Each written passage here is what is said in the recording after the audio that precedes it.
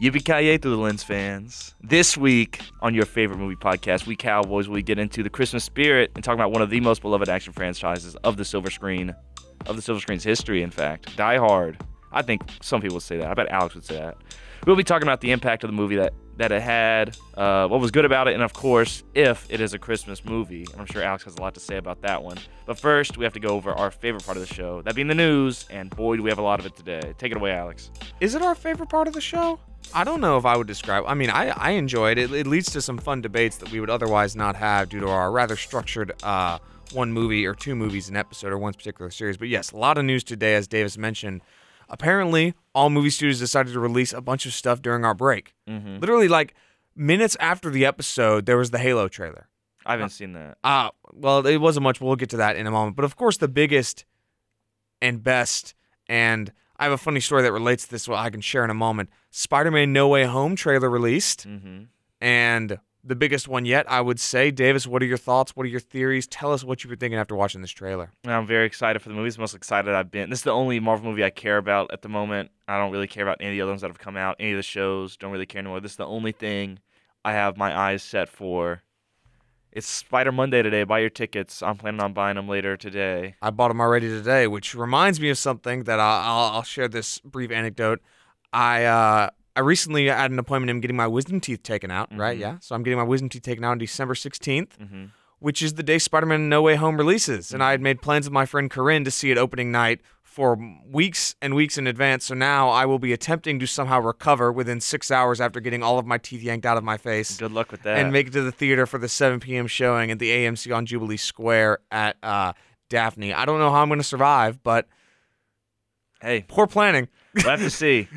Poor planning. But, well, yeah, what was there's a lot of big theories about this. Is, of course, as you were telling me, the Brazil trailer, I think, right? The trailer was in Brazil, went for a second too long and showed the lizard getting punched in the face. What does that mean, Davis? Well, it means that he got punched by something. Either that, there was an invisible wall there. Some people said it was Doctor Strange. Just like it's not. It's Spider-Man's punching him, and they're not even really hiding it anymore. You can see there was a what's that dog box thing, like the Wow box, no idea what you're talking Chewy box or whatever. Like like those the boxes you can order. You get a new one every month.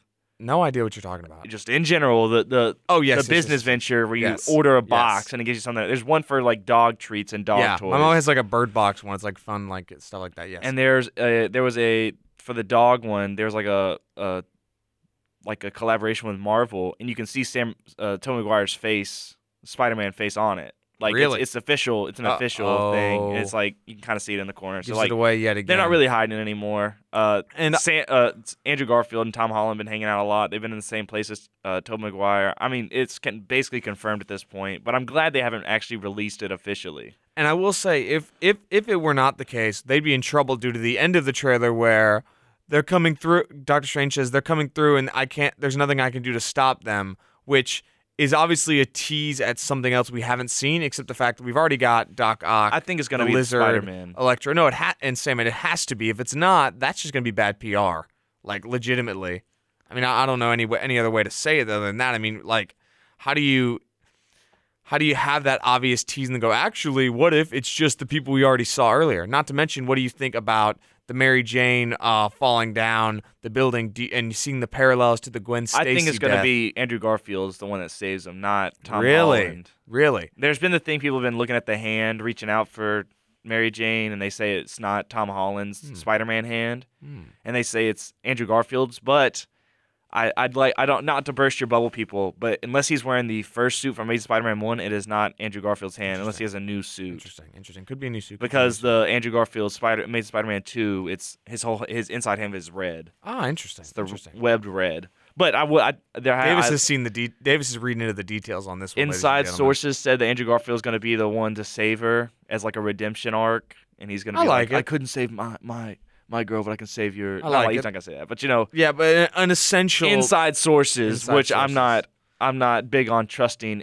every inside source I hear from because it's just some dude on Instagram. As Davis said earlier, just doing that. Not at all. I will say, maybe this is a bit nitpicky. Did not like the joke about haha, Otto Octavius is a funny name. We already know that. Like the joke in Spider-Man 2 is J. Jonah Jameson says a guy named Otto Octavius winds up with 8 limbs. wow, and that's just it. It's not a Dr. Octopus. exactly like that. That's the gimmick, but it's not just haha. I don't like that joke because it's obviously a funny name. You know what I mean? Like there's no bit there with the group laughing, saying, "Ah, look at this funny joke we inserted." Like it's obviously a funny Scooby-Doo name. joke. That don't even. A reference to the Scooby-Doo and the 13 Ghosts? The Scooby-Doo joke is exponentially worse in my opinion. It's really. It's a reference. It's a And stupid Scooby-Doo and the reference. 13 Ghosts, they have to put all the ghosts back in the box. It's a stupid reference. He has a box. Scooby-Doo. No. It's a ridiculous reference. I think it's classic Marvel. Josh Whedon was in the writing room for that one. I didn't like it at all. I didn't either. I didn't like it at all. Not to mention, again, we don't see a lot of indication that this Doctor Strange is the different from the Doctor Strange at the beginning. And they released a new TV spot where they talk about it more. If it's the same Doctor Strange, I got a problem with that. I know, I don't want to be that guy, right? Because, I'm mildly critical of fans who die on the hill of comic accuracy, right? They're like, how dare the suit look different than this one comic book I read back in 1983, dang it. And I don't like that, but I feel like this just, oh yeah, I'll do the spell. Oh, you coughed, that messed up the whole spell. Guess the fragment of our reality is at stake. Seems kind of stupid and anti to the character. You know what I mean? And I don't want to be that nitpicky guy, but I can't help it because I really like that character up until this point. And right now, that kind of ruins his entire character for me. What do you think about that? I'm not convinced it's him, but speaking of the TV spots, like you said, have you seen all of them? I saw two of them. There was it just kind of, each of them kind of gave a little bit more footage. The biggest one to me that I can actually really remember was the Dr. Octopus one, where you see more footage of the initial fight between him and Peter, and he's like, "Oh, hello, Peter," and then it's like, "You're not Peter," so it's obviously alluding that he's not it's not going to be like, "Oh, I just took over Tom Maguire's body." I am glad that theory that we discussed is untrue because I would have hated that. And then there was also Doctor Strange asking, "Is this your Peter Parker?" He's like, "No, it's not." Yes. So it's obvious, like Tom Maguire exists Indeed to this Dr. Octopus. And I'm 100% positive we're going to see him. Not only because of that, because of all the leaks I've seen. Not to mention, a theory I've seen going around is Otto Octavius going to be joining the good side in this film? Yes, I think he is. Because you see him fighting Electro. And I really? Oh, yeah, when he falls out of the building, he's getting shot at by electricity. And you see him also get the upgrades to his arms with what appears to be the Tony Stark nanotech, which, of course, he could theoretically steal it, right? But it almost would be easier. Plus, that whole conversation in that cave, I don't feel like you'd have your villain within the grasp and just talk to them and make fun of his name. Yeah. That doesn't seem very logical. Well, to me. it also, like, after... The only reason I could see Dr. Octopus fighting Peter is because Peter has to kill him. True. That's yes, the only reason, but yes. I feel like Dr. Octopus would be like, we could find a way that you don't have to kill me. I would agree with that. And I think everybody else is saying, Electro never died with a redemption arc, right? Also, Goblin never did either. Sandman's a little dicey. But. You don't see Dr. Octopus fighting when they're all jumping. True. You don't see him with you the do others. Not. That is a very good point. That is a very good point. Then again, that he could be off fighting Doctor Strange one-on-one. You don't know. He get trounced by Doctor Strange. I am of the theory that he is. Doctor Strange is going to get Professor X pretty early on in this. Because I just have in the theory of that because again, he was the one villain to have that redemption arc. Now the Sandman's a little dicey because you know why. He had that sort of maybe to get back to his daughter or something. True, I bet it's going to be true. The lizard's in the explanation. If it goes with the Amazing Spider-Man movies, it's the serum basically corrupts his mind. That's the classic theory. The Goblin's the same way. Also, did you see they released a new poster with a photo of Green Goblin's new suit? Actually, I have not. Ooh, I have. Pull I do that know up what right the new now. suit looks like. It's in the background and it's not just painted blue and shrunk down like previous Spider-Man posters. I recommend pulling that up, Davis, if you can. But I just want to say, don't expect to see much fighting from Doctor Strange in this. Why is that? Doctor Strange fighting because he's so dominant. They have to Professor X him. They have to get him out of the way. True. They'll be like, "Oh, I have a headache. I can't fight." It's a good point. That's a good point. That term obviously coming from the X-Men movies, where they're just like, "Oh, Professor X, he has a tummy ache in this one, so he can't kill everybody in one foul swoop." Yeah, that's a very good point. That's a very good point. Do you see it now? Is this official? This doesn't look very official to me. Show it to me. Yeah, that's an official one. Again, they don't look official because their posters are traditionally This poster's pretty bad. better than the other ones, but this one's pretty bad. They're not good. They just aren't. I It's like very Electro unfortunate. in this one. It's the only one I like. I see the lizard back there. What do you think of the lizard not having his face changed? I'm intrigued by that strictly because you changed Electro, so it's not like there are rules. I don't think they can really change. They don't have a reason in universe to change the lizard. And But what's the reason in universe to change Electro? He's getting the arc reactor. You can see it on his chest. So, but how does he go from being? I think it's like the arc reactor's like harnessing all his blue energy is my guess. And turning it into yellow. I don't know, Alex. I haven't seen the movie. But that's my point. But though. he's point obviously it's obviously has to do with the arc reactor because he's wearing it. If you look at the photos of him up close, it's on his chest. But and then, you see in the thing where Peter has the black suit on, which is apparently his suit inside out, which is interesting. Interesting. You can see Electro in the back with blue lightning. So that's like when he's probably getting changed. I mean, yeah, maybe. That makes sense. But again, I mean, Green Goblin was dead. Doc Ock is dead, so either they get one from a different universe, as we've had a theory before. It's just a different version of that character from another, multiverse, because that's the whole point of the multiverse, right? But if that's the case, why don't you get a different version of the lizard that looks different? If you can get a different one who's alive. That'd be too much. That'd be too confusing for people. I mean, honestly, I don't think it'd be an issue, but I never really had a problem with how the lizard looked in general. It looks stupid. It was a little strange, but I never really had He looks too big at of an like issue that with little it. dinosaur in the old YouTube video where it's like, and it's the, Yes, I know that. I know you love those. They're a little funny. What can I say? They were funny 10 years ago. I don't know about that one now. I don't know about that one. Which also, in regards to news with this, there were some rumors throughout the week that Tom Holland was done with the MCU and with Spider-Man. He was going to carry on the next generation. But Amy Pascal, one of the producers with Sony, said this. People have said it confirms a second MCU trilogy with Tom Holland. It seems very iffy. She said, quote, "We are getting ready to make the next Spider-Man movie with Tom Holland and Marvel. We're thinking of this as 3 films, and now we're going to go on to the next 3. This is not the last of our MCU movies." So that seems to indicate that he will be back. I think what he's doing is just a ploy to get more money. Yeah, I mean, that's a good idea. Because, I mean, like, I think they're going to bring Miles Morales eventually, and I do see, if I were Tom Holland, I wouldn't want to do this for the rest of my life. Because he can act, believe it or not.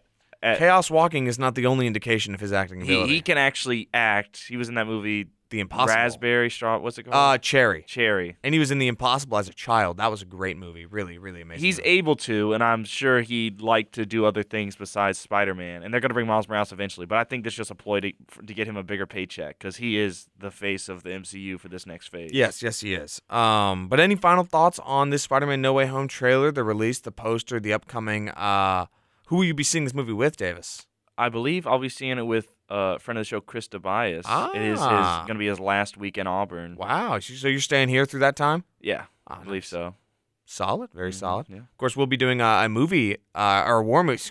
Obviously, movie. Yeah, a movie podcast. A war movie episode next week with Chris. Very, very excited for that one and looking forward to that. He's going away present. Exactly, as he graduates. That'll be our last episode of the semester. But, of course, today we're doing Christmas themed. I would like to say that it would have made more sense to do the Christmas episode, which is this one, next week. Well, yeah, and it would have made more sense to have it all planned out, but I didn't. I thought we did.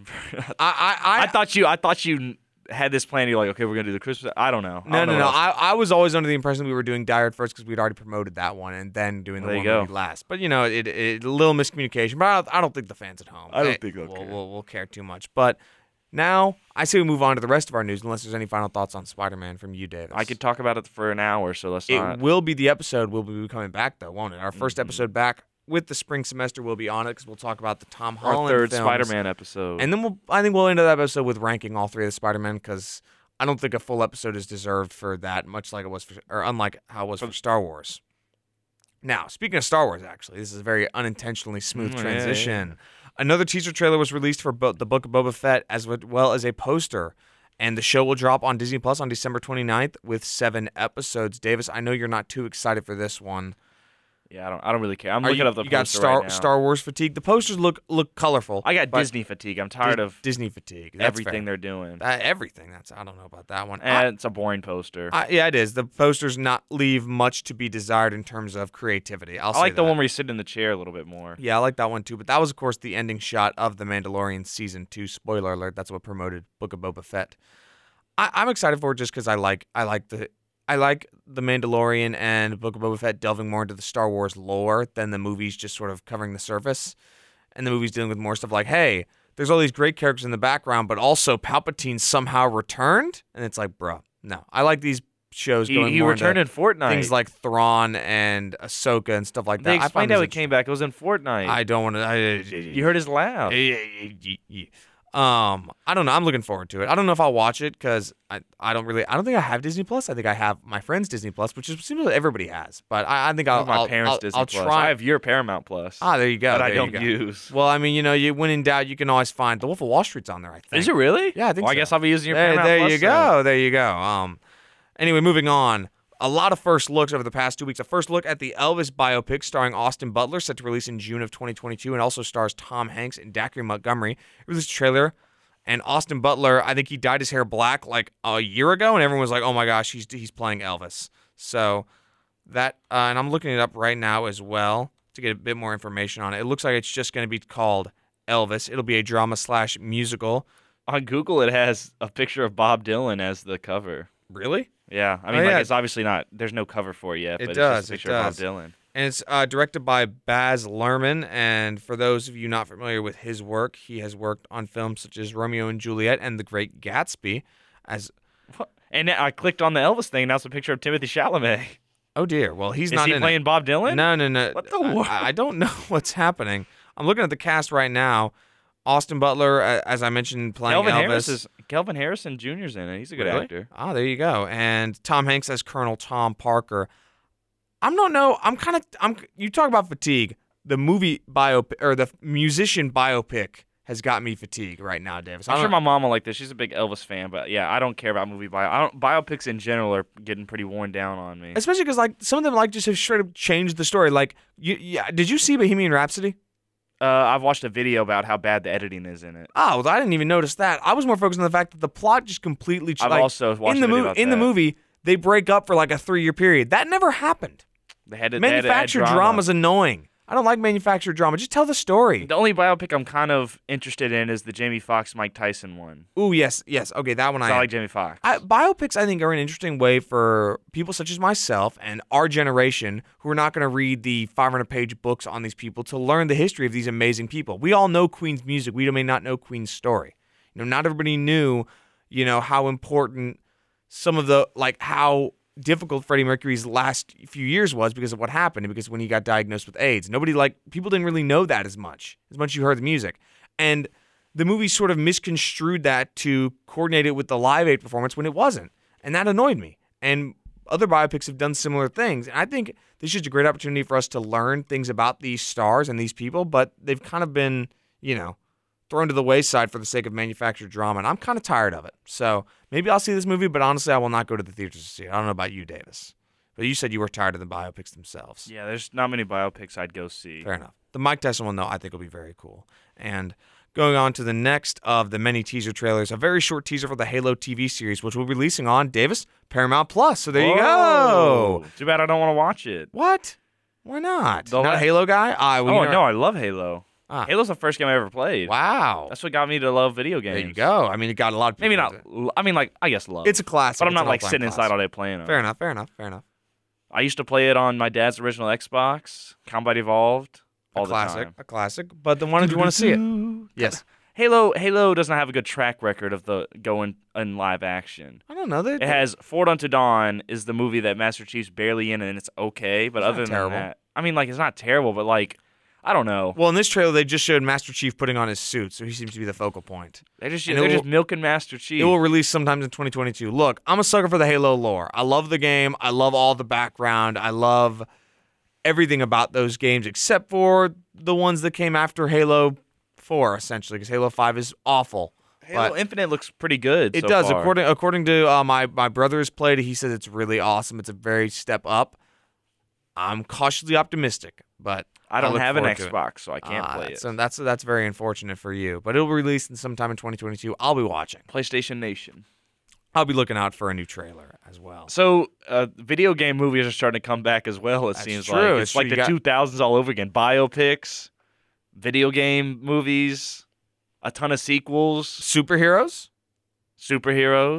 Yeah, it's just lot of nonsense. I mean, I'm sure you could be like, well, actually, 2005 had the same thing too. I'm like, yeah, I know, but that's why I'm referencing the early 2000s in general. Yeah, it's 2010 certainly had it too. Yeah, I know. it's getting and I honestly I'm kind of tired of most of these style of movies, but which actually that moves on to a movie that is very much transitions are so easy, very much going against the grain. Don't Look Up. The movie which stars, I'll just go down the cast a bit. Leonardo DiCaprio, Jennifer Lawrence, Rob Morgan, Jonah Hill, Mark Rylance, Tyler Perry, Timothy Chalamet, Ron Perlman, Ariana Grande, Kate Blanchett, and Meryl Streep.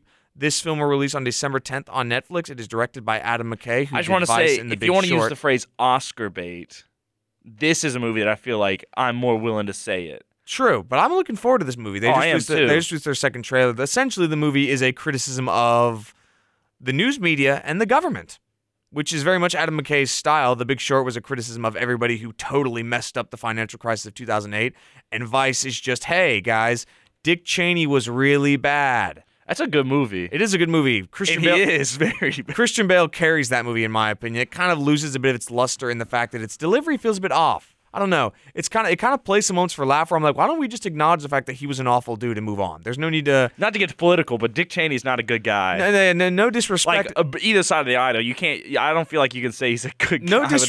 No disrespect whatsoever. But he was not exactly a very good dude. A master political manipulator. Honestly, probably one of the best. You should check if you check out that movie if you're interested. If you're fascinated by politics, he's probably one of the greatest politicians in terms of skill as a politician. I don't even say he's very skilled. He was just kind of going for power. You have to be, but I mean, he's skilled at manipulating, but not at the art of politics. He won a lot. That's all I'll say. Okay, what I'm trying to get across here is that we go for our brief discussion. He had no idea what he was going. Like in the movie, he doesn't even know what his party platform is. He just wants to get power. I mean, like, it's probably obviously hammed up, but I wouldn't put it past him. In terms of manipulating the system to gain things, he's probably one of the best. And that's not meant to be a compliment. That's just acknowledging the fact that he won. I just don't feel like giving him any superlatives. Fair enough.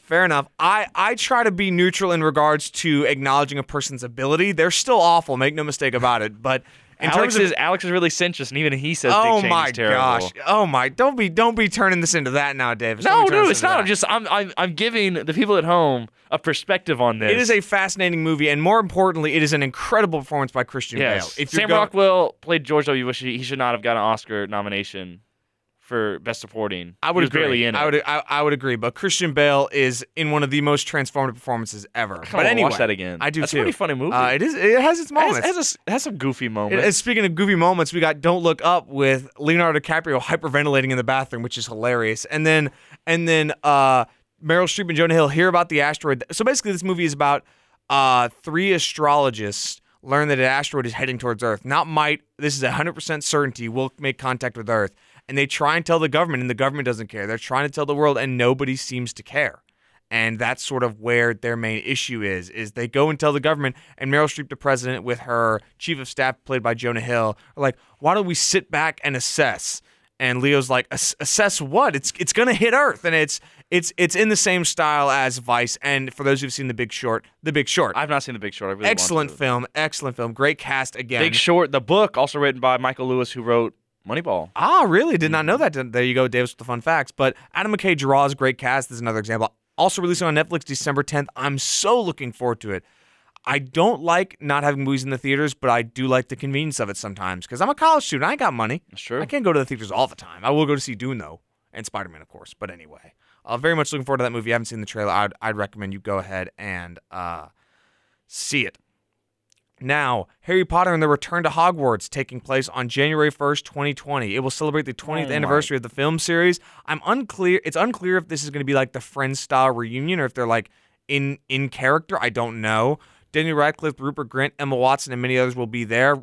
J.K. Rowling will not be there. A lot of controversy surrounding that. Let's not even get into it at this point. If you want to know the controversy, go ahead and Google it yourself. It's a very extensive and long-winded discussion that I don't care. Don't want to bog down the episode with for another upwards of 20 minutes. But I'm not sure what it's going to be like. I'm kind of excited. I thought it was going to be another movie when you said the name of it. No, I don't know. I don't know if it's going to be a movie or if it's going to be like a short in character. I don't know if it's going to be like Friends, where they had that reunion. Yeah. Where they just talked. I don't know. I'm kind of looking forward to it. I like the Harry Potter movies. I do. I'll admit.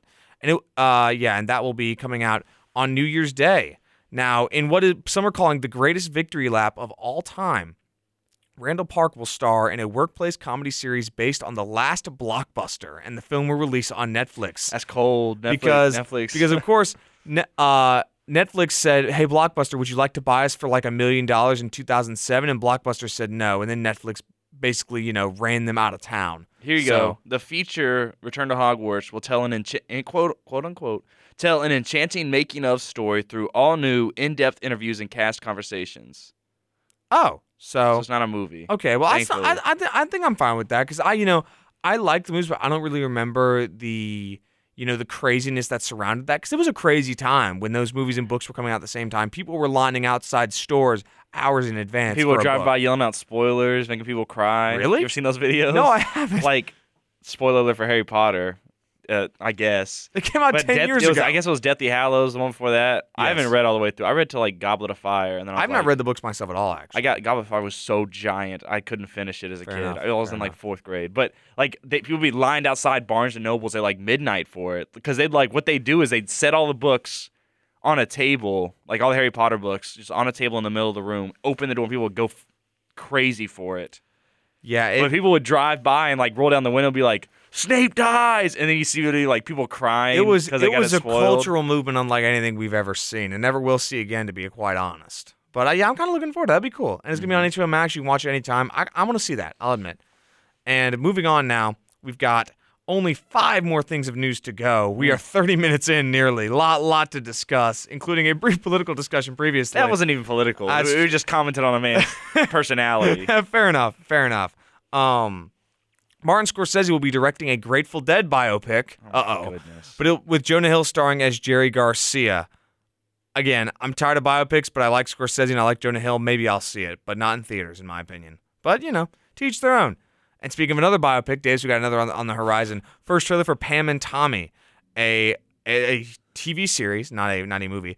The Hulu series will be released on February 2nd and stars Lily James as Pamela Anderson and Sebastian Stan as Tommy Lee, the lead drummer and founding member of Motley Crue. Nick Offerman and Seth Rogen will also appear in the series. Goodness. This TV show will follow Anderson and Lee, who knew each other for 96 hours, and then got married and had a turbulent 3-year marriage that included a lot of chaotic things that took place. Watch the trailer. It looks kind of funny. And Lily James is unrecognizable as Pamela Anderson. Truly some of the best costume and makeup that I've ever seen in recent memory. So I'm kind of excited for it because I like the cast. And it feels like an Adam McKay movie, to be honest, but I don't really know anything about it. I know, yes, the history of things that happened very recently is kind of ridiculous in terms of getting a whole TV series, but I don't know. I'm kind of looking forward to just seeing exactly, I like Sebastian Stan, I like Lily James, I like Nick Offerman and Seth Rogen, so I don't know. I'm mildly interested in it. And again, it's going to be on Hulu. You looking at pictures, Davis? Yeah, I was. Did you find anything? Yeah, it looks like Pamela Anderson, yeah. Exactly, but it's Lily James. Yeah. Yeah, so that's another thing. And also, Delroy Lindo has been cast in Blade. I'm very excited for that. Delroy Lindo, he's awesome. His big performance lately was in Defy Bloods, if I'm not mistaken. Have you seen that? I've actually not yet, unfortunately. I'll admit. It's very long. I know. It's not very long. It's a little long, but he is unreal in it. He's amazing. He's in a lot of Spike Lee movies, just like his thing. Really? Spike Lee casts him a lot. Interesting. I don't know that. He's in Malcolm X. Oh, I remember that. Yes, I remember that. I'm just looking forward to this. He's Blade. in School Days, I'm pretty sure. Because it's Mahershala Ali starring as Blade, and great cast already. I mean, you got Delroy Lindo and Mahershala Ali, already a good cast. I'm looking forward to this movie, definitely. And anything else on this, Davis? I got 2 more bits of news before we go. I got nothing. All right. So live-action Blade Runner series now in the work. I've not seen Blade Runner 2049, but I have seen the original. There's also Blade Runner. a cartoon Blade Runner. There is a cartoon, which is why this specifies as a live-action series. It'll be probably going on HBO Max, if I'm not mistaken. I'm looking forward to that. The world of Blade Runner is a fascinating one. I read the book for my literature class freshman year by Philip K. Dick. Fascinating story overall. I'm kind of looking forward to this. I got to watch Blade Runner 2049 first, obviously. But I'm looking forward to that. And, man, it seemed like after a year where nothing was coming out, no movies in theaters, nothing, now things are really starting to ramp up again. I feel like they're doing too much of the trying to expand on lore. Like, you're like, oh, Everybody likes this movie. Let's make a TV show about it. I think if there's a story there and a good story, go right ahead. What's the story there? I don't know. That's why it's in the works. There's not anything released yet. Wait till the trailer. I mean, I guess the trailers I don't watch. Now, you want to talk about something that's unnecessary? I'll get to our last bit right here. Jurassic World Dominion, the third Jurassic World film, released the first 5 minutes of the film. The film will set to release on June 10th, 2022, and it stars Chris Pratt, Bryce Dallas Howard, Sam Neill, Laura Dern, Jeff Goldblum, and B.D. Wong. I'm so unexcited for this film, Davis. I mean no disrespect to our friend of the show, Anna, who is a huge Jurassic Park fan, but good heavens, I do not want to see this movie. Davis, what do you're looking on your phone right now? I don't. You don't even care at this point. I don't care about Jurassic Park. Any of them? I mean, like I like the first one, but I'm not a big dinosaur fan, so there's nothing really bringing me back to them. The opening of this movie is literally just a bunch of dinosaurs running around, and then it's like, oh, a T-Rex invades a drive-in, hee hee, and everyone's like, I think they're just. I'm doing a hand signal of milking. This one actually, I just remembered it now. So in this one, part of what these movies have done is they've tried to say that the T-Rex from the first movie is the same T-Rex that was in Jurassic World 1 and Jurassic World 2. So in this movie, it opens with, in the past, 65 million years ago, a T-Rex dies, and then a mosquito sucks its blood and gets frozen. So we're supposed to assume that T-Rex is the same T-Rex together. So it's like trying to connect lore between a dinosaur? I don't understand. It seems unnecessary, Davis. You think the dinosaur so imagine you just drop dead, and then I'm cloned again. And a mosquito is that like a new you? Is there a residual effect? Yeah, or is that? Do you remember? Do you go to sleep and you wake up right then? Maybe that's what Jeff Goldblum will be there to explore. That's the only thing I'm excited for. He'll just lay there with his shirt off or something. I'm excited for Jeff Goldblum to be there because he always plays the same character in every movie. Davis, he's Quirky, always the smartest guy in the room. Sarcastic, hilarious. Yes, I love it. I'm excited for he plays just the Jeff Goldblum in The Fly. Scene. He does. I haven't seen that movie. It's kind of weird, apparently. He's also in Invasion of the Body Snatchers. He's not very smart in that when he dies. Oh, so he doesn't play the same character in everything. Well, okay. That was early in his career, okay? 1978. All right, let me tell you that much. Any other big news that you saw, Davis, that I missed in this extensive news filled episode, 33 minutes of news we discussed? Anything else that I missed? You're looking at something with a weird expression on your face. I don't have anything else. I was looking at something pertaining to what we're about to talk about. So as Davis said at the beginning of the episode, we teased it a Christmas episode, but what kind of Christmas episode would it be without a discussion of Die Hard? We will be looking at this film overall. Davis had never seen it before, and then we'll be talking about whether or not this film fits Christmas movie criteria. So the movie stars Bruce Willis as John McClane, Alan Rickman, who we mentioned earlier from the Snape reference, as Hans Gruber, Alexander Godunov as Carl, Bonnie Bedelia as Holly Gennaro -McClane, Reginald Vell Johnson as Sergeant Al Powell, an LAPD police officer, Paul Gleason as Dwayne T. Robinson, the LAPD deputy chief, Devorah White as Argyle, the limousine driver, William Atherton as Richard Thornburg, the awful TV reporter that I'll discuss in a moment, Clarence Gilliard as Theo, the tech specialist for Hans Gruber, we'll talk about him in a bit as well. Hart Bachner as Harry Ellis, the most annoying character in this film outside of Thornburg. And the film is directed by John McTiernan and screenplay by Jeb Stewart and Steve E. DeSozo. And based on a book, Nothing Lasts Forever, by Roderick Thorpe. So, Davis, you had never seen this movie before, is that correct? That is correct. So what exactly are your, immediate thoughts? You watched the movie, what are you thinking? Well, what did you think of the movie, Davis? As you definitely know, I'm not sure if the people at home know, I'm not a big action movie fan. That's true. Davis is not the biggest action movie fan, while me, on the other hand, my family, we love the dumb action movies. I don't hate them, but like if there's like an action movie or like a drama on, I'm usually going to choose the drama to watch. Yeah, that's fair. I like to get my heartstrings tugged at. That's fair. And because the thing is with me, a lot of action movies are just kind of like you said, they're dumb action movies. I'm not going to say they're all dumb, but like a lot of them just like, they really lay everything out. They don't really have a lot of subtlety to them, which I don't think's a bad thing all the way through, but I do like a little subtlety sometimes, like the art of storytelling. Right. But for this movie, I loved it. I think it had subtlety. It had fun moments with action moments. It had good storytelling. it didn't just lay everything out to you, and then it had the quiet moments with the character.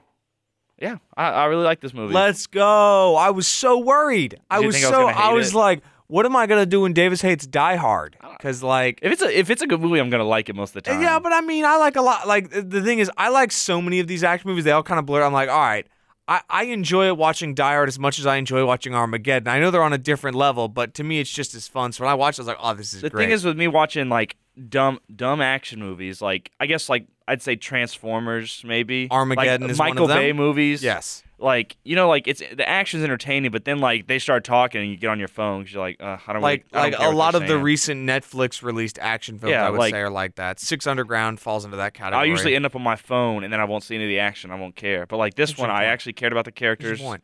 I was interested in what the plan of Hans Gruber was. Yeah, I like this movie. I will say I thought it was also kind of funny. And also one thing is I had not seen it in a while. I was shocked at how awful every police officer was except for McClane and even Sergeant Al. But then again, Sergeant Al is kind of a suspect backstory on this one, Davis. He shot a kid. Like, that's the thing is there's a sort of heartfelt, I say in quotes because it kind of took me out of the story for a second, moment where he's talking to John McClane because, okay, to set up the people who haven't seen the movie, because I know it kind of hurts when we jump around a bit without giving context to those who have never seen, because we talk about a lot of movies. So essentially the way this movie works, we're going to talk about the plot a bit before I get into what I was just talking about, is John McClane is visiting his wife, Holly, in California. He's a New York police officer, and the implication that we learn early on is that she goes by Holly Gennaro because they're having some problems. They're a bit on the rocks. She asks her maid to make up the guest room for McClane to stay, not, the bedroom, even because they're married. And that's essentially the background as McClane is visiting her place of work, the Nakatomi Plaza for the Nakatomi Corporation, for their Christmas party. And as he is there, that is when Hans Gruber and a group of robbers break in and hold the entire Christmas party hostage, while McClane escapes and essentially is in the background trying to save the people there and doing his job as a police officer, trying to alert fellow officers and get some help, but also trying to, save people by killing the terrorists, is what they're called. But in reality, they're not terrorists at all. They're actually bank robbers, which is one of the things I love about this movie, is the fact that their plan is never on display until the moment they get to it. Mm-hmm. You don't really know what Hans's plan is up until the moment he says, "You want the miracle? I got the miracle." And everyone's like, "What? This dude's so smart. I love it." But that's how the movie sort of goes, and how he meets Sergeant Al is because, who is played brilliantly, by the way, by Reginald Vell Johnson. Love Reginald Vell Johnson in pretty much everything he's ever been in. Really great actor. So essentially, McClane, who they all call him McClane, but he's John McClane, played by Bruce Willis, goes to the roof and alerts the, dispatchers. They send one cop to search, and that's when McClane throws a body off the building to land on the car to freak out Sergeant Al, but then alert them that there's something wrong. And then they sort of communicate back and forth, and he knows him as Roy up until his McClane's identity is revealed because he knows that Gruber and them are all listening. And then there's this moment where, they're just talking because McClane is kind of going through the ringer. Like, I think one of the things that I love about this movie is that he's out of his depth. He's not... He has no shoes. He's not Rambo. He is not Lethal Weapon, right? He's a normal NYPD cop. He's not... there's nothing in the background to say, this is the guy. He's not this super amazing, I fought in this war or that, and now I become a cop type nonsense. He's just a cop. And I really like that he's not this superhero. And he kind of becomes that in the later movies, which it sort of loses its luster a bit. That's how a lot of action, like Rambo did. The first movie was about a guy with PTSD running away from cops that were trying to hunt him down, but then after that, it just came like a... And when I say Rambo, I was referencing the later films because that's the ones we know. Yeah. That's the one, and Lethal Weapon doesn't do that, but that's another good example for the cops. They're superhuman. And it's like, this, I like that it's more grounded in the fact that he's just a guy who doesn't really know what he's doing. It kind of makes it as he goes. And he is sort of just talks to himself a lot. He's kind of crazy. He is. That's just kind of funny. It kind of makes it for. I think it was honestly a lot of improvisation. I talk to myself if I were doing that. I talk to myself just in general, walking around. At that point, it almost you have to do. I probably look insane to people, and that's why he talks to Al so much. Because he just needs something to keep him sane through this insanely traumatic experience. And in that, he sort of makes this joke about why Al is behind a desk and not walking the streets as a detective. And then Al mentions how he shot a kid. Because he thought it was a ray gun, but he thought it was a real gun, but it was actually just a toy ray gun, and he shot him, and he hasn't been able to fire his weapon since. And I'm like, okay, this is kind of supposed to be heartfelt, but like, That's a bad thing, right? Yeah, I mean, it is, and that's like a thing that happens. Yeah. And it happened back then, too. Exactly. It's just a weird thing to kind of throw in there and be like, oh, you have to feel for this cop. Because, like, when he said that, I was like, I don't feel for you that you shot a kid. If I say, you made an awful mistake, but, like, we shouldn't hope you should get back out there. I don't know. It's kind of just like a... I feel like he probably should have lost his job. I get that you were racked personally, with, from like, my personal perspective. I feel for him in the fact that naturally he's going to be racked with guilt, but he's supposed to be. Yes. It was odd. It was odd. It kind of, because everything else Al did was hilarious. I love the character outside of that moment. That kind of was like, huh? They could have made it something else. They easily could have. That was a very odd way to take the story. And I want to get to that point. Now that I'm thinking of what else it could have been. I don't nothing know. is like there's nothing else that could set him up to not want to fire his gun. There's the trope of, your partner got shot, and that was like, I guess or so. There's always the trope of I've never been able to, like, you always froze regardless.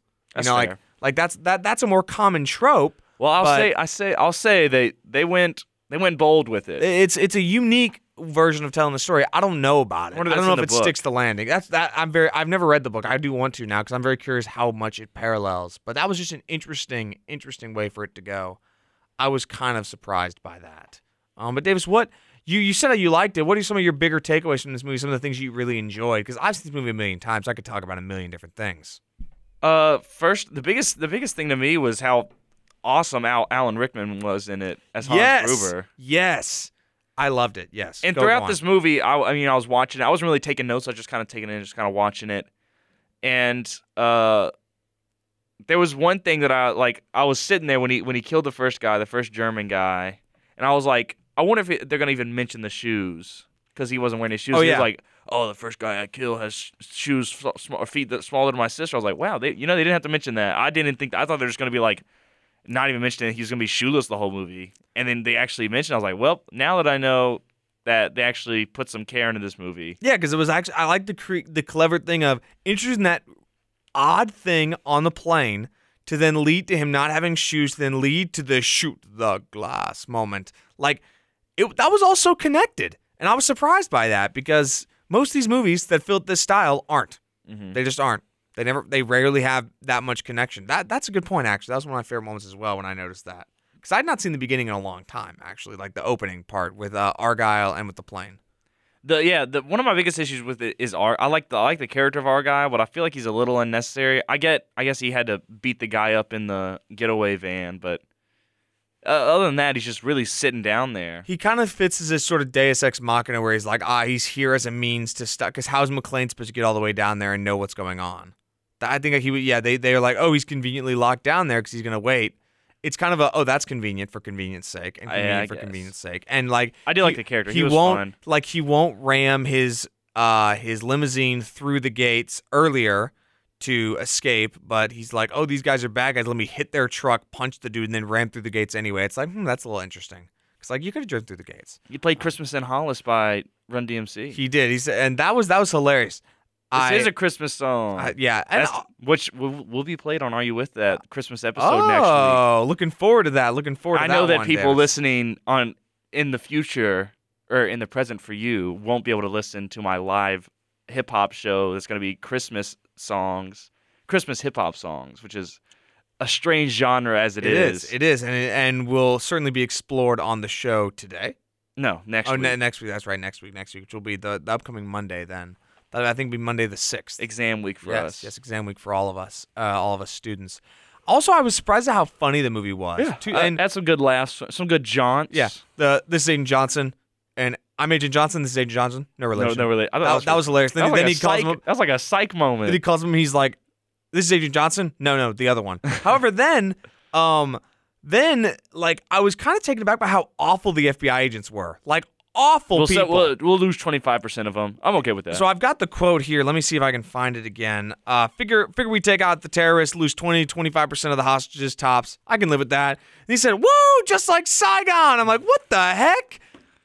Overall, the cops in this, besides McClane and Al, to an extent, were terrible. Yeah, like Dwayne.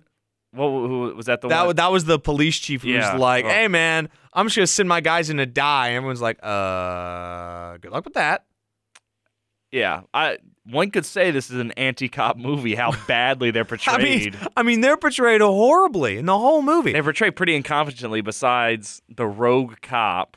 I'm about to say, there's like the one guy who bucks all the rules, essentially. Even there was like one moment in the movie where he was talking about like, oh, he was like, "You're not gonna hurt me, right?" And he's like, and then he does, and he's like, that's what my boss, or he's like, he made a joke about how he doesn't listen to his boss about not hurting suspects. Yeah, and I was like, whoa, what the? Also, I will say one thing that was kind of, and this is just reminding me of like what I was thinking negatively in the movie, just to get this out of the way, is like, I thought the first death was kind of whack. Like, they fell down the stairs. Like, oh, he's like, you didn't know if he was dead or not. You're like, is he dead? Like, they just fell down the stairs. Everything else totally measured up to par in terms of the ridiculous action. Not to mention, just it was all very clever in terms of the way they did it. The throwing the C4 down the elevator shaft to then take out the rocket launcher, genius. Mm-hmm. I don't know. I really enjoy this movie. I thought it was a lot of fun. I thought it also told a pretty compelling story. Again, the villains are good. It's a clever antagonist who knows what he's doing. The shoot the glass idea is genius. Remembering that because he just met him when he changed his voice. Oh my gosh, I didn't expect that. So fun fact, actually, that was the first scene Alan Rickman shot when they got on set, and they shot it without rehearsal to create that sort of unfamiliarity. And actually, when he jumps down from the area that he was up, remember, because he jumps down and he sees him, he actually hurt his leg and was ordered on bed rest. So every other subsequent scene after he's not, or he's standing on one leg. He's standing and has his other leg in a brace up. So he's just standing on one leg for most of the other parts of that movie. At least subsequent scenes. Not all of them, because eventually it did heal up, but like a lot of the initial stuff that they filmed after the fact. But that was the first scene they filmed, which I thought was awesome. And one of the fun facts I knew about this before even watching it was that like when he falls at the end of the movie, you've probably heard this before, but they told him like, we're gonna drop you on 3, and they do it on 2, and that's why he gets so surprised, which I think is pretty. I think it's funny. Great. I think it's great. Also, hold up, that reminds me of the fall. How about the fact that he falls from the watch that Holly has on her wrist, which is even referenced earlier in the movie. A brief moment, the worst character in the history of cinema, except for Thornburg, Ellis references this really nice watch that he just gave Holly. And that even it's all connected. Chekhov's gun. It is. It's all connected. I love it. I love it so much. And yeah, that was great. Rickman is so good in this movie. I like Alan Rickman a lot. Rest in peace. Yeah, I mean, what an incredible actor, and this is no different. I mean, he's incredible. I didn't even realize it was Alan Rickman until you said it a minute ago. Really? I didn't. It is very young, 1988.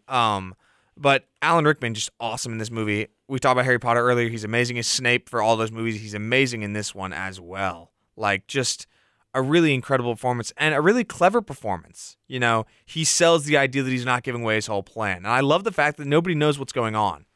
Like, he's like, everything's going according to my plan. Well, what is your plan? Oh, wait. And the plan is genius, right? To pretend to be terrorists, to distract them, to then get what you need, to just be a basic robber. And then the fact that he has a bit of an ego because Holly says you're nothing but a common thief, and he says, no, I'm an excellent thief. I liked that scene as well. I was like, just simply, okay, you can tell he's a bit of an egomaniac, in part. And not to mention, like, when he's interrogating Mr. Takagi, and he's like, give me the code, and Takagi says, you'll just have to kill me, and he says, okay, and just shoots him. That was crazy. Not to mention very graphic. The movie deserves its rated R rating. This one is graphic, but the second one's even more graphic to me. You watched the second one? I thought we were supposed to watch the second one. I was just talking about the second one. Wow. Okay, we could definitely. I thought we were talking about both of them. I took notes on it. We can absolutely talk about the second one. Wow. I was under the impression we were just focusing strictly on the first one. I almost texted you, was like, do you want me to watch the second one? And I just watched it anyway. Oh, which my gosh. I also really liked. Oh, there we go, Davis. You'll like the third one, too, then, because Samuel Jackson, then it's great. I'm not convinced I like the third one. I feel like it's run its course. It's got Jeremy Irons. Just because it has people in it, I feel like. For what it's worth, on IMDb, I don't want to cite IMDb as a reference, of course, the first one gets an 8.2, the second one gets a 7.1, and the third one gets a 7.6. So the consensus that one's actually a bit better. I don't know. But sorry, we can talk about that in a second. But could you talk a bit more about that and why it's so much more violent? Because I remember parts of it, but... Well, the first one, like, people die, of course, but, like, in the second one, like, one dude gets his throat slit, another guy gets a icicle in his eye, and then even John McClane's like, ugh. And then the plane crash and everybody dies, because I was watching it. I watched the first one. I didn't take any notes. Right. And then I was watching the second one, and then the plane crashed and everybody died. I was like, okay, I got to take notes. Because I literally wrote, my first note was, that's my second note. Because I really thought they were going to save the British plane. I thought it was going to be like, he saves them, they all get off. But like, they didn't. It was crazy. Yeah. I was like, oh my goodness, what a turn that took. Yeah, and then like I remember I was watching my mom. She's like, "Oh, they're just gonna crash." Then the engine explodes. I'm like, "Nope, they're going down." And then it just combusted. And I was like, "Oh my gosh, that's insane." Yeah, we can certainly talk about both. But I mean, if you would like, I just did not. Cool with it. I did not come prepared to talk about both. We don't to be have honest, to. If you're not prepared, hey, I've seen it a million times, though, so I certainly can if you would like. Why don't we wrap up our thoughts on the first one first, then go on to that one for a discussion as well. So, what are your big final thoughts on that first movie, Davis? I mean, you just saw it for the very first yeah. time. I really liked it. I think that it does all the action things well, all the things I like in action movies well. It checked all the boxes for me. It made it enjoyable. It had an actual story. It cared about the story it was telling. It cared about the characters as well. They weren't just like mindless muscle heads beating each other up. Yeah. They were pretty flawed. There was a few cop moments where they was like, "Oh yeah, I shot a kid." That was a little weird. That was a little dicey, as we discussed. I will say I did like the fact that McClane and Holly's story is on the background. Mm-hmm. Like they're not constantly communicating. Like that's like the kind of trope is like she would have a walkie-talkie, he would have a walkie-talkie, and it's like, oh my gosh, we're so in love. It's like I like it. It's kind of on the back burner. I will say though, what did you think of the reporter Thornburg? I could tell he was supposed to be like his character was supposed to be sleazy. Like that was his whole thing. I didn't really see that until the end, and when the wife punched him. And the second one, he's a lot more sleazy. What about when to he me. goes to the nanny and says, "What if I call the IHS?" Oh yeah, I do remember that. That was So I will say, in the second one, he's exponentially worse. Yeah, That's clear. They ramp it up 1,000. He's also the jerk in Ghostbusters, by the way, for those who have seen that film. I will say, I think he's kind of supposed to be, maybe he's just a reporter doing his job. Maybe he's just trying to, be the guy there. Is it a commentary on reporters? Yeah, easily.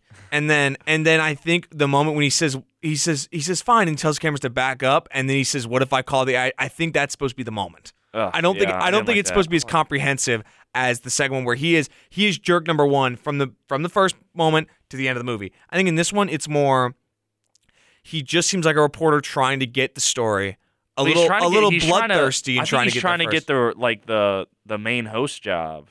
Yeah, I in part. And the I second think one, so. he's like, some syndication for me or whatever. Yeah, but I think it's supposed to be sort of. And nobody likes him at the radio station. True, the news station. That is hilarious as well. I think it's supposed to be sort of 50-50, and then that moment is like the twist the knife in. Okay, this dude is bad. Yeah, like awful. He gets tased in the second one though, so which is great. Yeah, but oh my gosh, I hated Thornburg. And then Ellis, oh my god, how about the him doing cocaine and then McClane's like, you missed some. I didn't see that part. I saw when he checked the desk. I didn't hear him say you missed. Yeah, and he did, and then of course I was, and everyone's like, what the? Yeah, he kept doing that. That was. Oh my gosh, that was. I did like the moment where he was. The two moments where he like told Hans who John McClane was, and he was like, "Oh yeah, he's my friend." So first of all, he protected his wife. True, he did. But then John McClane's like, "Don't tell him you're my friend. I don't know this guy," which I like that moment from John. He was trying to save the jerk. I almost said a different word there. I mean, yeah, but he sold him out. He did. Yeah, he sold him out. But even then, he tried to save him because he knew what Hans Gruber was going to do to him, and he, in fact, did shoot him in the head. Because Hans does not mess around in this movie, man. What? Also, how about? I think I really like. I'm just jumping around to so many points. I like the ending specifically when Holly sees McClane, and she's like, "Oh my gosh!" Like, because I think with these action movies, these characters feel so invincible. It's like, they're fine. But in this movie, he takes a beating. Like the scene when he's just ripping glass out of his feet is awful. And he's not, again, he's out of his depth. And I like that scene because it's something like this dude has taken an absolute hammering from these people. And he would look like this, he just looks like an absolute machine because the fact that he's still standing there. And then, of course, the incredibly clever plan of using the gun with no ammo twice. Not to mention, I loved the two verbal chess matches between Hans and McClane when they're talking on the radio first and when they meet and they're both like he uses the names, the list of names to test, and then Hans clearly sees that name and uses it, and it's like, oh my gosh, it's great. And then giving him the gun, it's just perfect. It's just perfect. I really like this movie, man. I'm glad you did too. I really enjoyed it. That's great. My mom's going to be so happy to hear that, actually, because she loves these movies. My mom and I watch the first two all the time around Christmas, but we'll get to that discussion at the very end of the show, won't you think? I think so. So, Davis, you've seen it more recently than I have, Alan. I mean, I saw Die Hard very recently, actually, so that's why I figured it was fine. But why don't you take it away, what you got on Die Hard? Tell us a bit about this movie, Davis. Die Hard 2? Or Die Hard 2, excuse me. Yes, Die Hard 2. This one, it's Die Harder. Yes, it is Die Hard 2, Die Harder. The titles are hilarious. Die Hard, Die Hard 2, Die Harder, Die Hard with a Vengeance, A Good Day to Die Hard. Live Free or Die Hard. Live Free or Die Hard as well. I really enjoyed this one as well. I really like the plot of the villains in this one. Yes. I mean, like, you could probably poke a lot of holes in it, I bet. Like, why not just hijack the plane? Or why not just... I guess you can't really hijack it. It's like a prisoner escort. Yeah. Why not stop them when they get off, but they had escorts there? Maybe I can't poke holes in it. I'm not really big on nitpicking and poking holes myself. There you go. But I like the creativity of the plan. It was a good set piece of taking over the airport, not letting anybody land, as like you have 5 planes worth of hostages. I think, I mean, yeah, I'm not really thinking of any criticism. I really like this one as well. John McClane still feels pretty human. It opened up with him getting a ticket on his car, which was nice. That was pretty funny. And I think Bruce Willis does good as this character. I'm still not the biggest fan of Bruce Willis. I like him in Pulp Fiction. I really like him in 12 Monkeys. But like, other than that, he just takes any job people give him now. True. And like, I feel like his heyday is way behind him. He doesn't really. I don't know. I don't hate him, but I'm not the biggest fan of him. That's fair. Also, for those I love this movie specifically because Dennis Franz plays the unruly cop. You know, the one with the mustache who's always like angry at McClane, and he plays a cop. He'd played a cop in every major role of his life, and then he actually was cast a year later in this show called NYPD Blue, and he played the same character for 12 seasons. I will say, Davis, you should watch that show. It's 12 seasons. It's a long-term investment, but that show is one of my favorite shows of all time. He's in Psycho too. Wow, I did not know that. But he was in NYPD Blue, and he essentially retired after NYPD Blue. He did it for 12 years and said, I'm done, and kind of went off the face of the earth, and I love it. And it's a great show, and he is the best part of that show, bar none. And I thought it was hilarious that he's in this movie. And he plays the same jerk character he plays at the beginning of NYPD Blue. There's some growth there. But yeah, I liked the airport setting of this. I like how it upped to the scale properly. You know what I mean? Like, sequels will always up the scale, right? Like, you know, we're talking about dumb action movies, Transformers, right? Transformers 1 takes place in the city. Transformers 2 is in Egypt. You know, they cross the world. It's a, whole transcontinental expedition, right? I like how this one ups the scale in a more proper way. You know, okay, first it's terrorism at a building. Now it's terrorism at an airport. Insanely ridiculous of, we can crash any plane we want nonsense, but I like it. I also, one of the notes I took is that, because I remember when I started it, when I was like, oh, I got to talk about this one too. Yeah.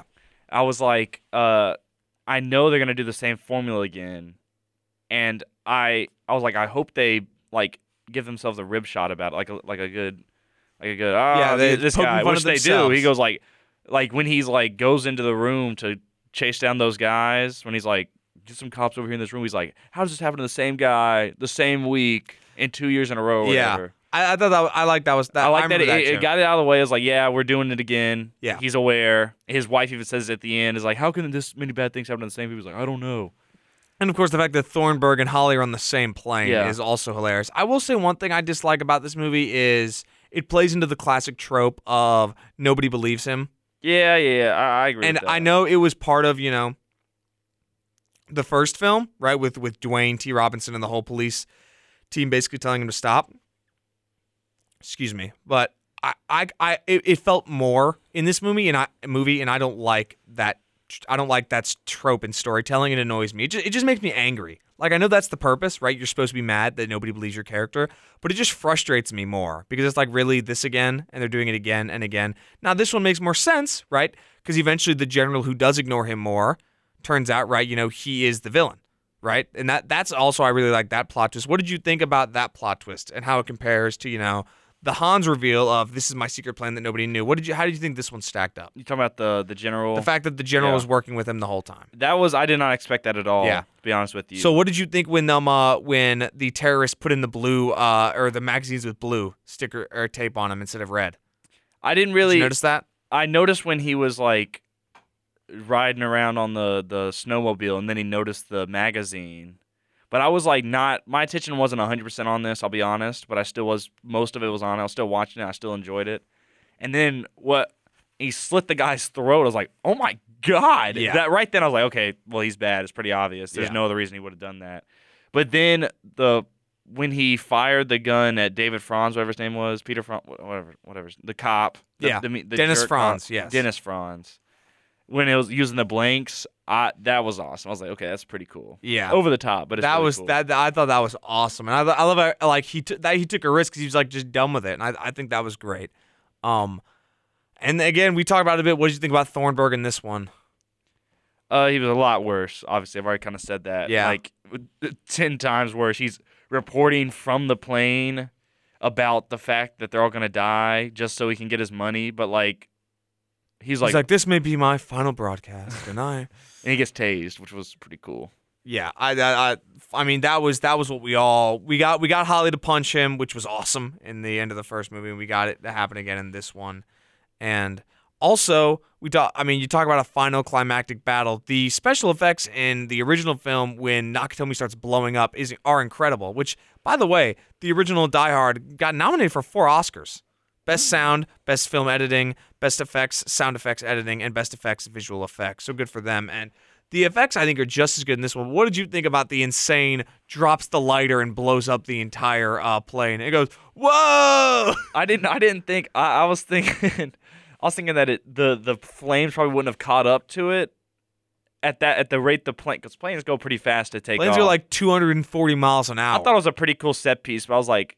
Obviously, you got to suspend your disbelief, and I did. But I was like, eh. I thought it was cool, but it's a bit on the more I didn't ridiculous think it could side. happen. Yeah, I loved it though because it was so ridiculous, and I kind of liked how he didn't take down the whole plane himself. He just because again, he's human, right? I like the fact that is sort of maintained, as easily You want to talk about other movies, Rambo. Rambo doesn't blow it up by accident with a clever plan and a cigarette lighter. Rambo goes in and takes over the whole plane and lands it and then gets them all arrested and says, I am Rambo, blah, blah, blah, blah, blah, or whatever. I've never seen that. Rambo. I haven't seen the movies in so long, but I like how it's he's getting totally beat down by these guys that are more skilled than him, right? Mm-hmm. And it's more luck. And then it's like he is clever. I like that he outsmarts people rather than just outmans them because he's just one guy and he's one cop.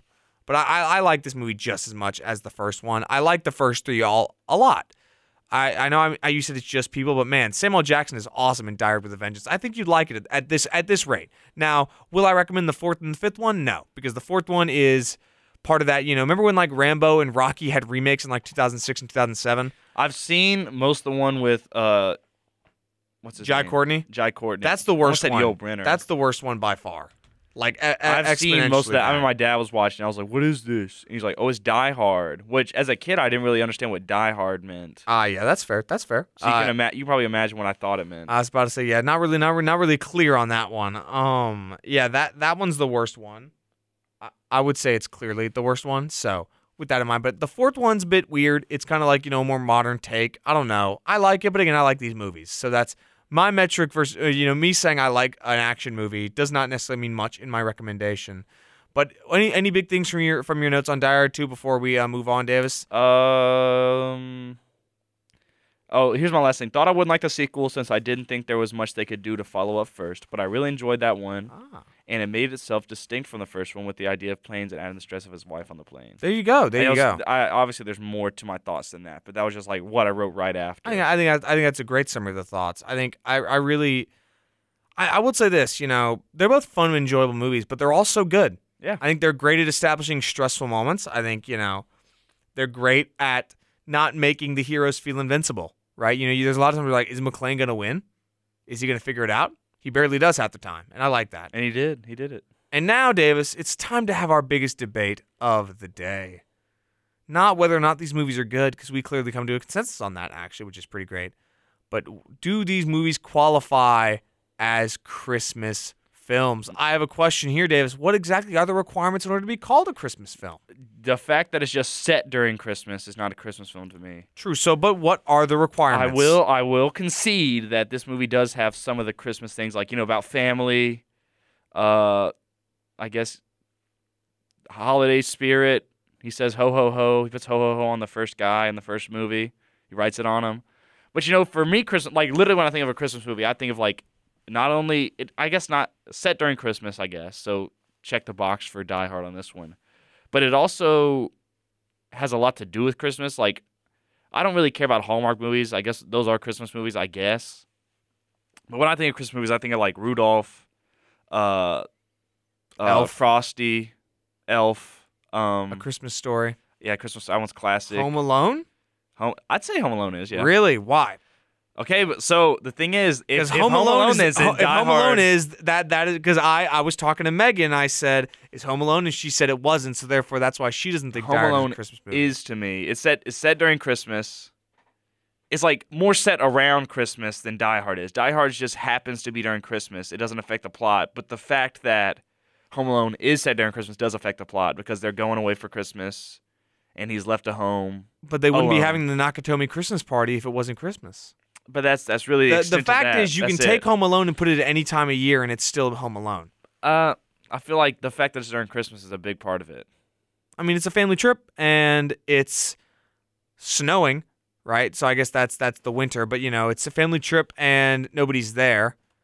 And you could do that during the summer. You could do that during the spring. All right, Alex, convince me that Die Hard's a Christmas movie then. I will say this. We polled some people around Weagle. Rio said yes, 100%. She said it before I finished the question without hesitation. Daniel said, I'll say yeah. Jack told...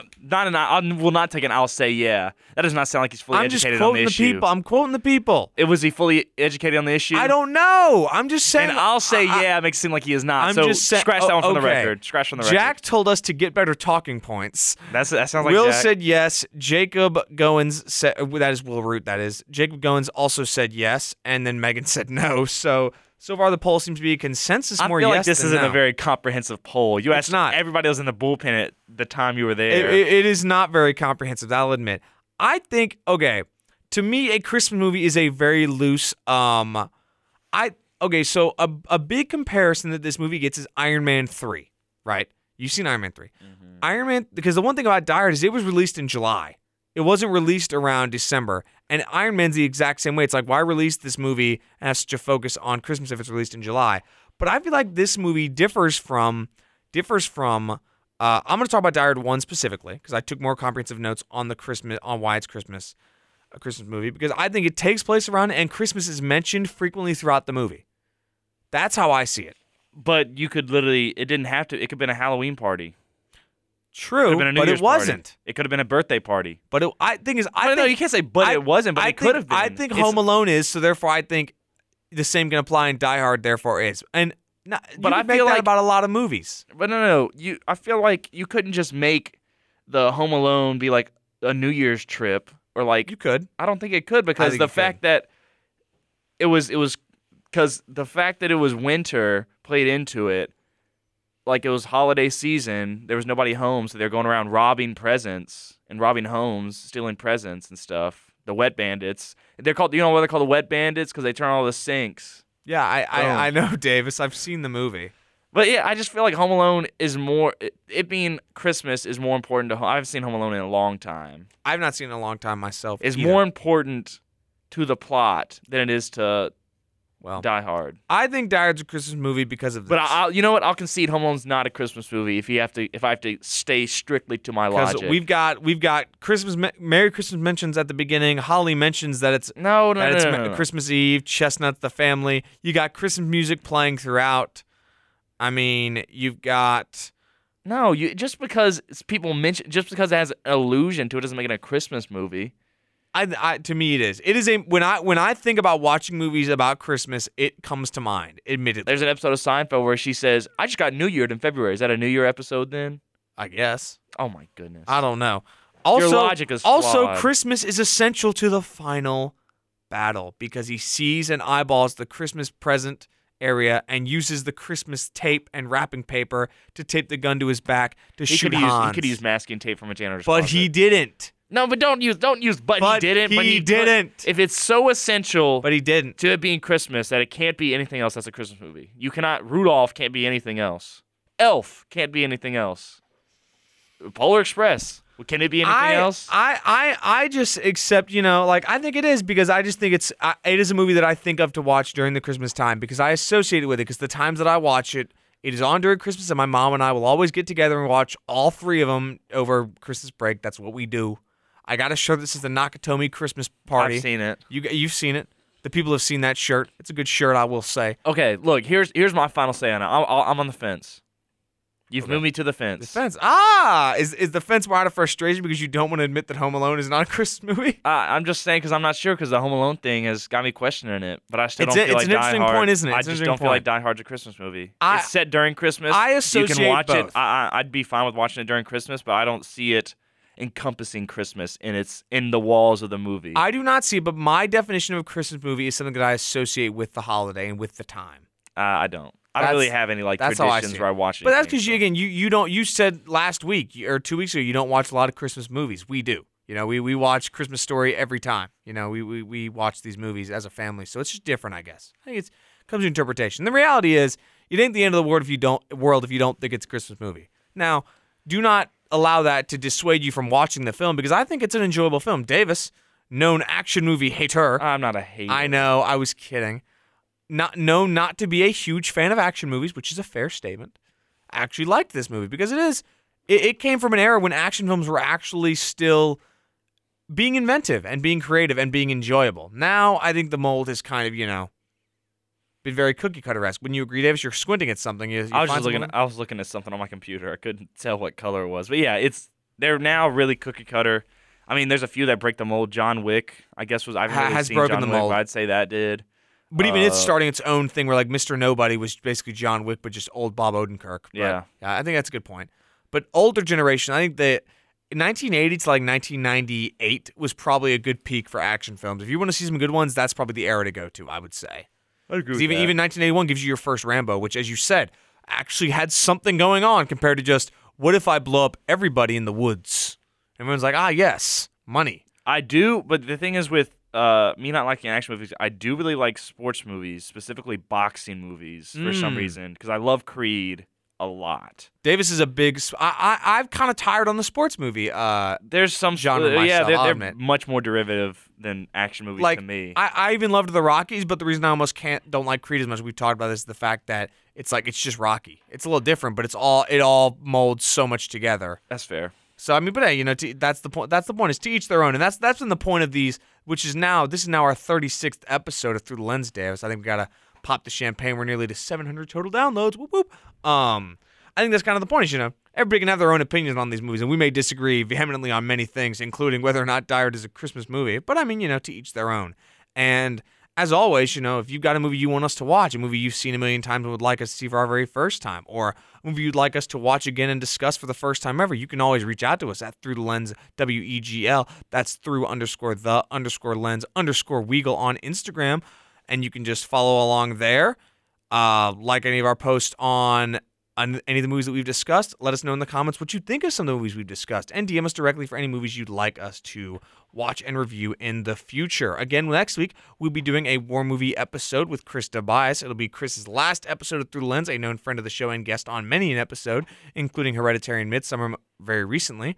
Davis, any final thoughts on these two movies we've just discussed, or Christmas movies in general, before we say goodbye to the listeners? Yippee-ki-yay.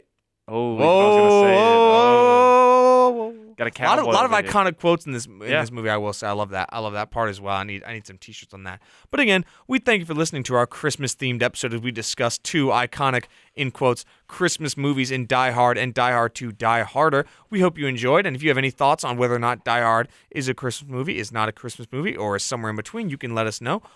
And let us know in the comments when we post about it. You can follow along at Weagle_AU for any updates on all things going on in WEGL. You can find all Through the Lens episodes and other podcast episodes and shows at WEGLFM.com.